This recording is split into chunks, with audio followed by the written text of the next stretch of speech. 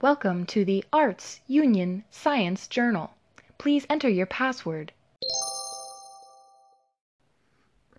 Dear reviewers of the Arts Union Science Journal, welcome back to the journal that intends to analyze movies the way others analyze science.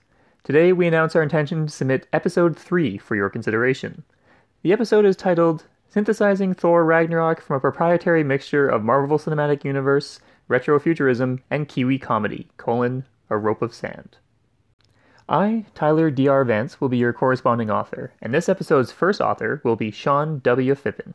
Our abstract readeth thusly. Thor Ragnarok is the 17th film in the ever-expanding Marvel Cinematic Universe. A risk-taker and partial soft reboot, the third entry in the Thor mini-franchise was released in 2017 to rave reviews.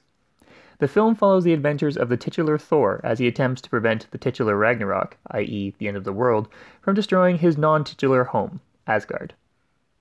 Along the way, our comedic hero encounters a colorful cast of characters, learns the dark secrets of his familial sins, and has one hell of an 80s sci-fi adventure.